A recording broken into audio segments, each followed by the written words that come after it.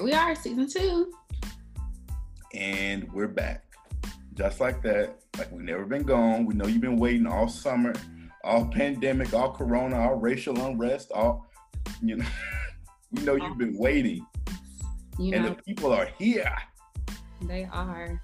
Well, we bless God with everything we have in us, that we've been safe, that we have been protected, that we have made it through the first part of the wilderness. I'm not sure if we made it where we're going next. Yep, 39 more years to go. Well, hello, God's people. I'm CG. And it is DJ back on your earphones. And if you're new here, we are your hosts for Holy as Hell, this podcast where we talk about faith, religion, Black culture, all the things that make our church experience or our non-church experience what it is. And maybe, you need a refresher us to remember like what this podcast is about. Maybe you don't remember. I forgot.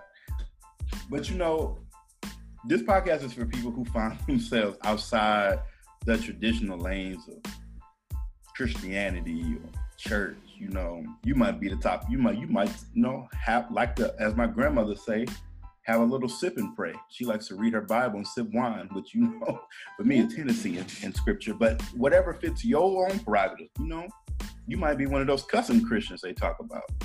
Me. Mm-hmm. So if you find yourselves out of the lanes of traditional Christianity or what has been imposed on you as the dominant form of Christianity, this podcast is for you. To sit back, listen, laugh, but also interrogate the scripture. Right. With a glass of Hennessy. So we always want to hear from you and engage with you. So if you have questions, feel free to engage us on our social media at Holy as Hell Pod. You can find us on Facebook. You can find us on Twitter. So engage with us, laugh with us, cuss with us, and pray with us. Yes, and share the podcast too, because you may get saved and somebody else may need to as well. We are here to liberate the people of God from all the antiquated ways of believing and seeking faith. So you are welcome. We really mean come as you are. Absolutely. And a look back at first season, we really talked about and we focused on the first 5 books of the Bible. And we talked about the first 5 books of the Bible because, known as the Torah, the Pentateuch, because those books set the foundation for so much of what we say we believe and what we say we depend on. This season, however, we've shifted our focus entirely. We've listened to you, we've got your feedback, and we're diving head first into one of to the Mike Todd of church liturgy. You named him. Why not?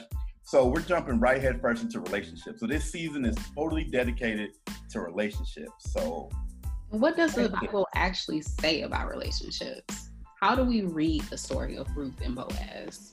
What about the Samaritan woman and all her husbands? Were Jonathan and David in love with each other? How should Hosea treat his wife? Ooh, we got to talk about Hagar and Sarah, because that dysfunction. Entanglements. Saul and David. And then lastly, Jesus and the disciples, because the disciples are always tripping on Jesus. Always. I mean, they literally spend all of the books, acting like they don't know who Jesus is. And I don't know about you, but I have friends who forget who I am every day and act like I won't act up. But that's beside the point. The Bible is or is not a template for what relationships should look like. Not relationship goals. It's not, and we'll talk about that too, because you guys made it a bestseller. But so we'll talk about relationships are complicated. They're intimate. They're sometimes dangerous, and we need to really look at what the Bible says about relationships. Those that are romantic, those that are friendships, and those that are just situationships. And so, what does the Bible say? What does the Bible not say? And what does it mean for us, those people who are trying to live by the Bible, who do believe Scripture is authority, but also just have real ass questions. And so, if you have questions about relationships, or better yet, if you have suggestions on relationships in the Bible that that you think are interesting or you want to dive into more, hit us up, let us know, and we'll dive in. Mm-hmm. Here's a sneak preview of the first episode. So for today, for our first relationship, and we picked this one, it was really important to start off with this one because of everything that's going on. So our first Hood Bible story, we're going to ask you to open up to the book of Ruth. I know some of you all don't know where that is, and that's fine because depending on your Bible, Ruth might be in different places. But go to your index and find Ruth and whatever.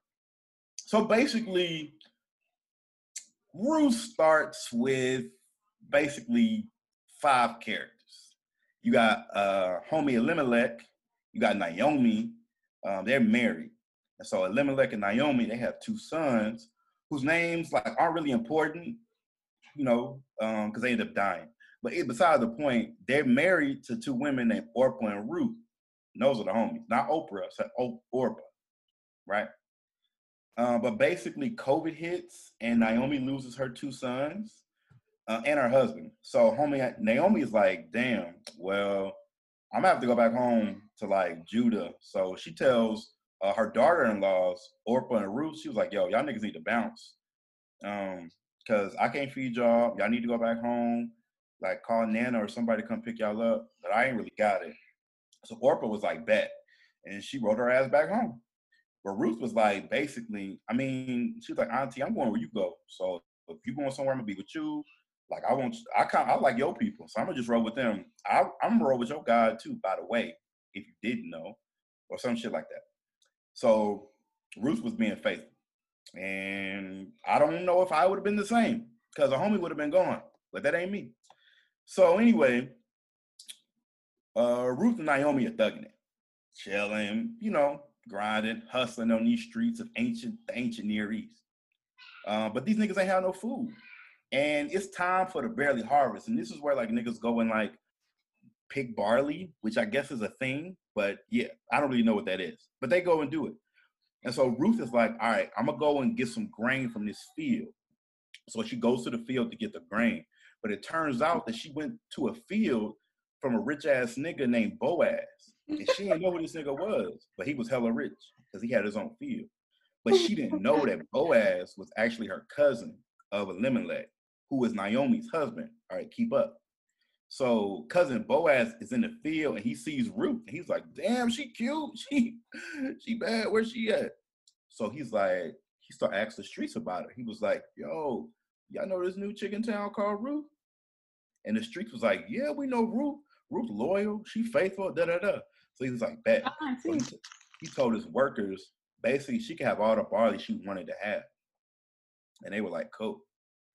So anyway, so Ruth go back home and tell Naomi, she was like, damn, look at all this barley I got. Look at me, I'm balling in barley.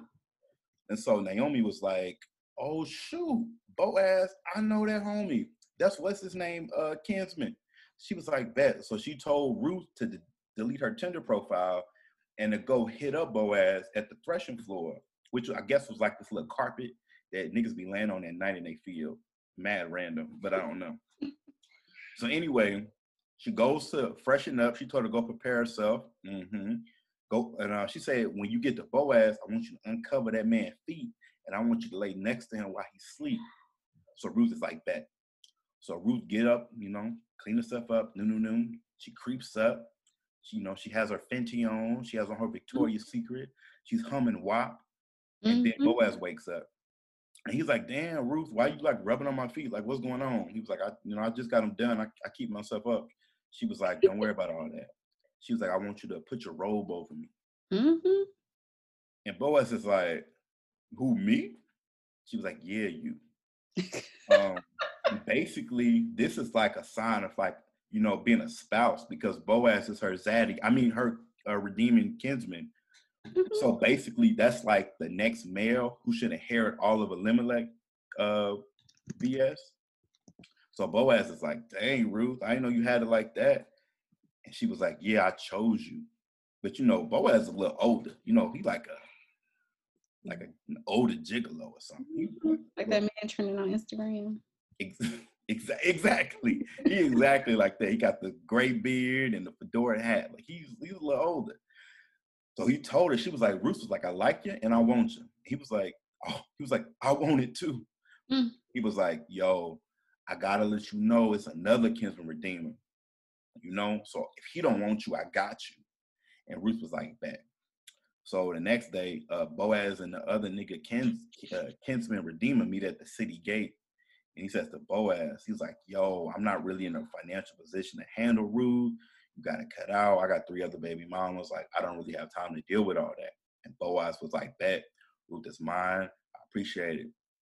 And these niggas lived happily ever after. So basically, both Ruth and Boaz got married. They had a baby. And that baby was going to be like the like great granddaddy of Jesus or something like that. And they lived happily ever after. The end. The end. Well, thank you, DJ, as always, for your hood Bible stories. I feel like I understand the stories so much more now, and I think we're ready for Sunday school.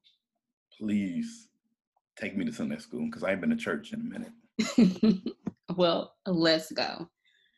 Well, this is for all you girls and those who identify as female, who have been pink and promised, who've gone to a wives in training school, who've been in every singles ministry. Let me tell you, people often like to start with the story of Ruth.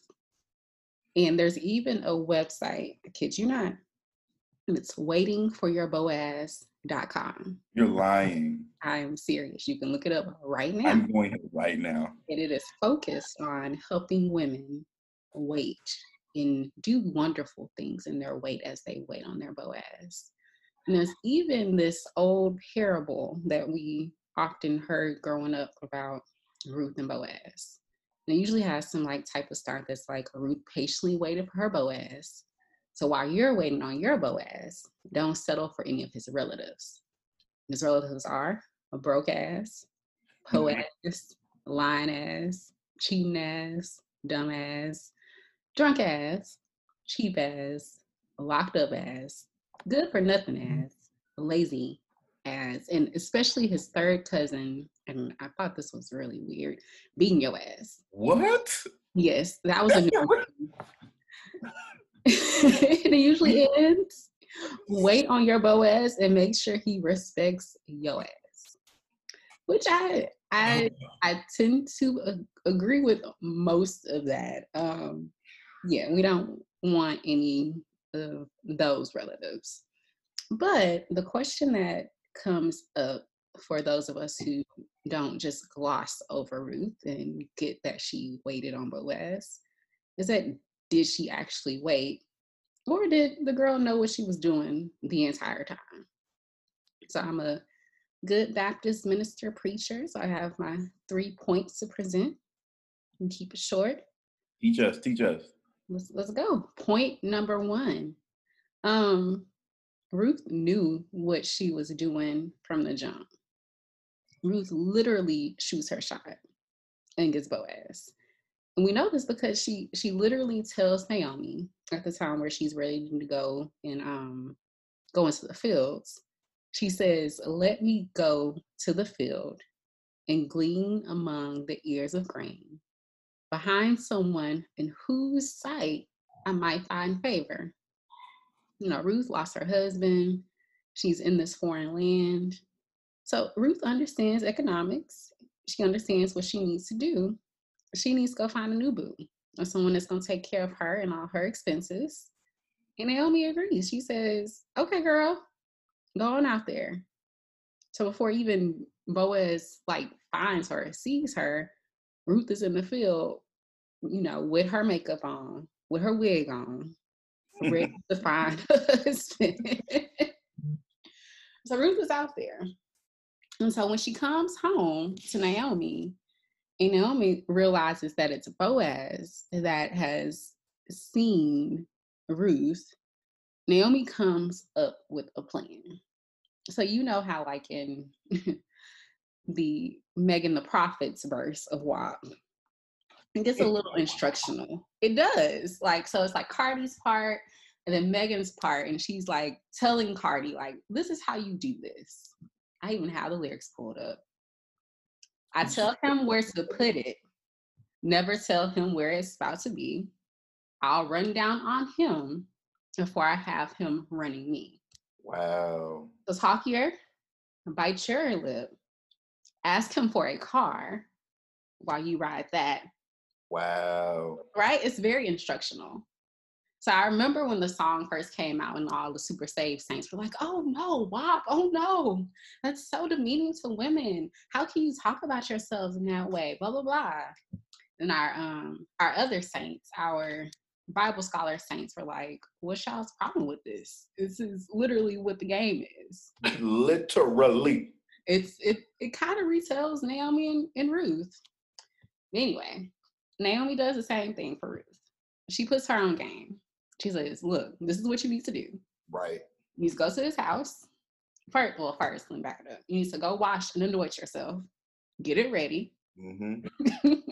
She said, prepare. That the part that Kim was prepare yourself. I was like, my God. Yourself. Yeah.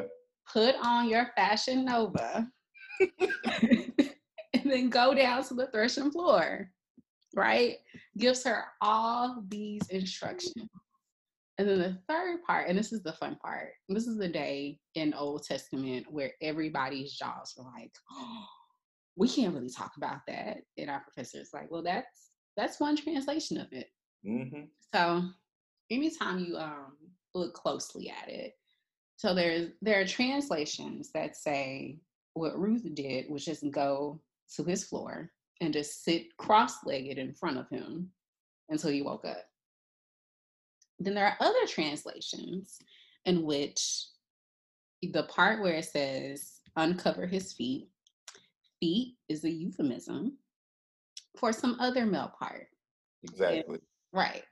The BAD, as Safari would say. I think it's important to mention here too, is like feet, it comes up a lot in the Old Testament in regards to sex. Like there were several instances of like taking off men's shoes and feet. So Yeah. Yeah. But either way, the girl did it. She went to work, right? So however you read it, Ruth shows up and kind of like takes control of her destiny and her future and tells him, hey, marry me. And what does he do? Marry her. Those are my 3 points. But one of the other things that I think we miss with women, especially in the Bible, where we have this story where Ruth is the main protagonist, and there are, I think, 2 or 3 other books where that is the case. But we focus so much on the Ruth and Boaz of it that we miss the Ruth and Naomi of it. Yeah. And so Naomi tells Ruth, girl, go back to your homeland. I have nothing for you. I don't know what my life is about to be. But Ruth stays with her, and they cultivate this relationship to the point where they both end up securing their futures.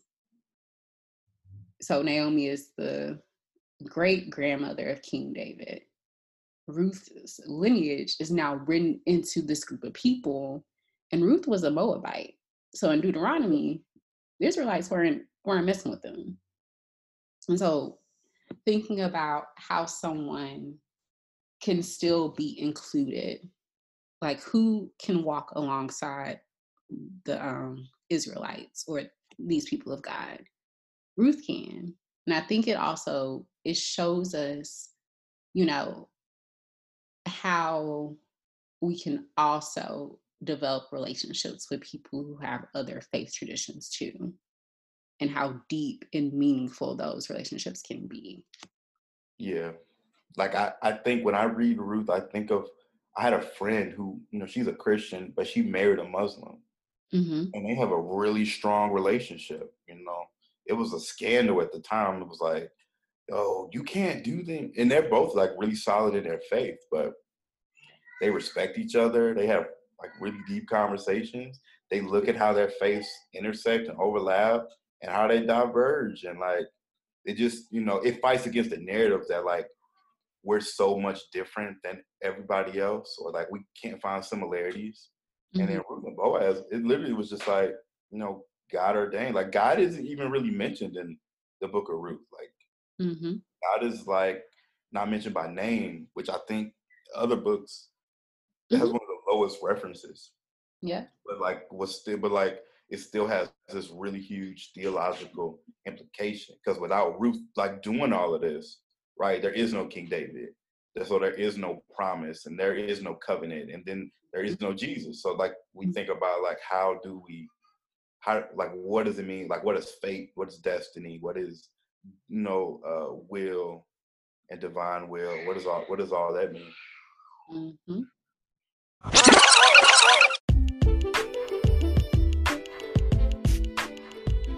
Hey, all you holy rollers and you hell raisers out there. Thanks for listening to our season 2 preview episode. If you like what you heard, then stay tuned, because the first full-length episode is coming very, very soon. In the meantime, make sure you're following us on social media. So that's Holy as Hell on Facebook, at Holy as Hell on IG. And you can send us your questions to askholyashell@gmail.com. Thanks for hanging out with us.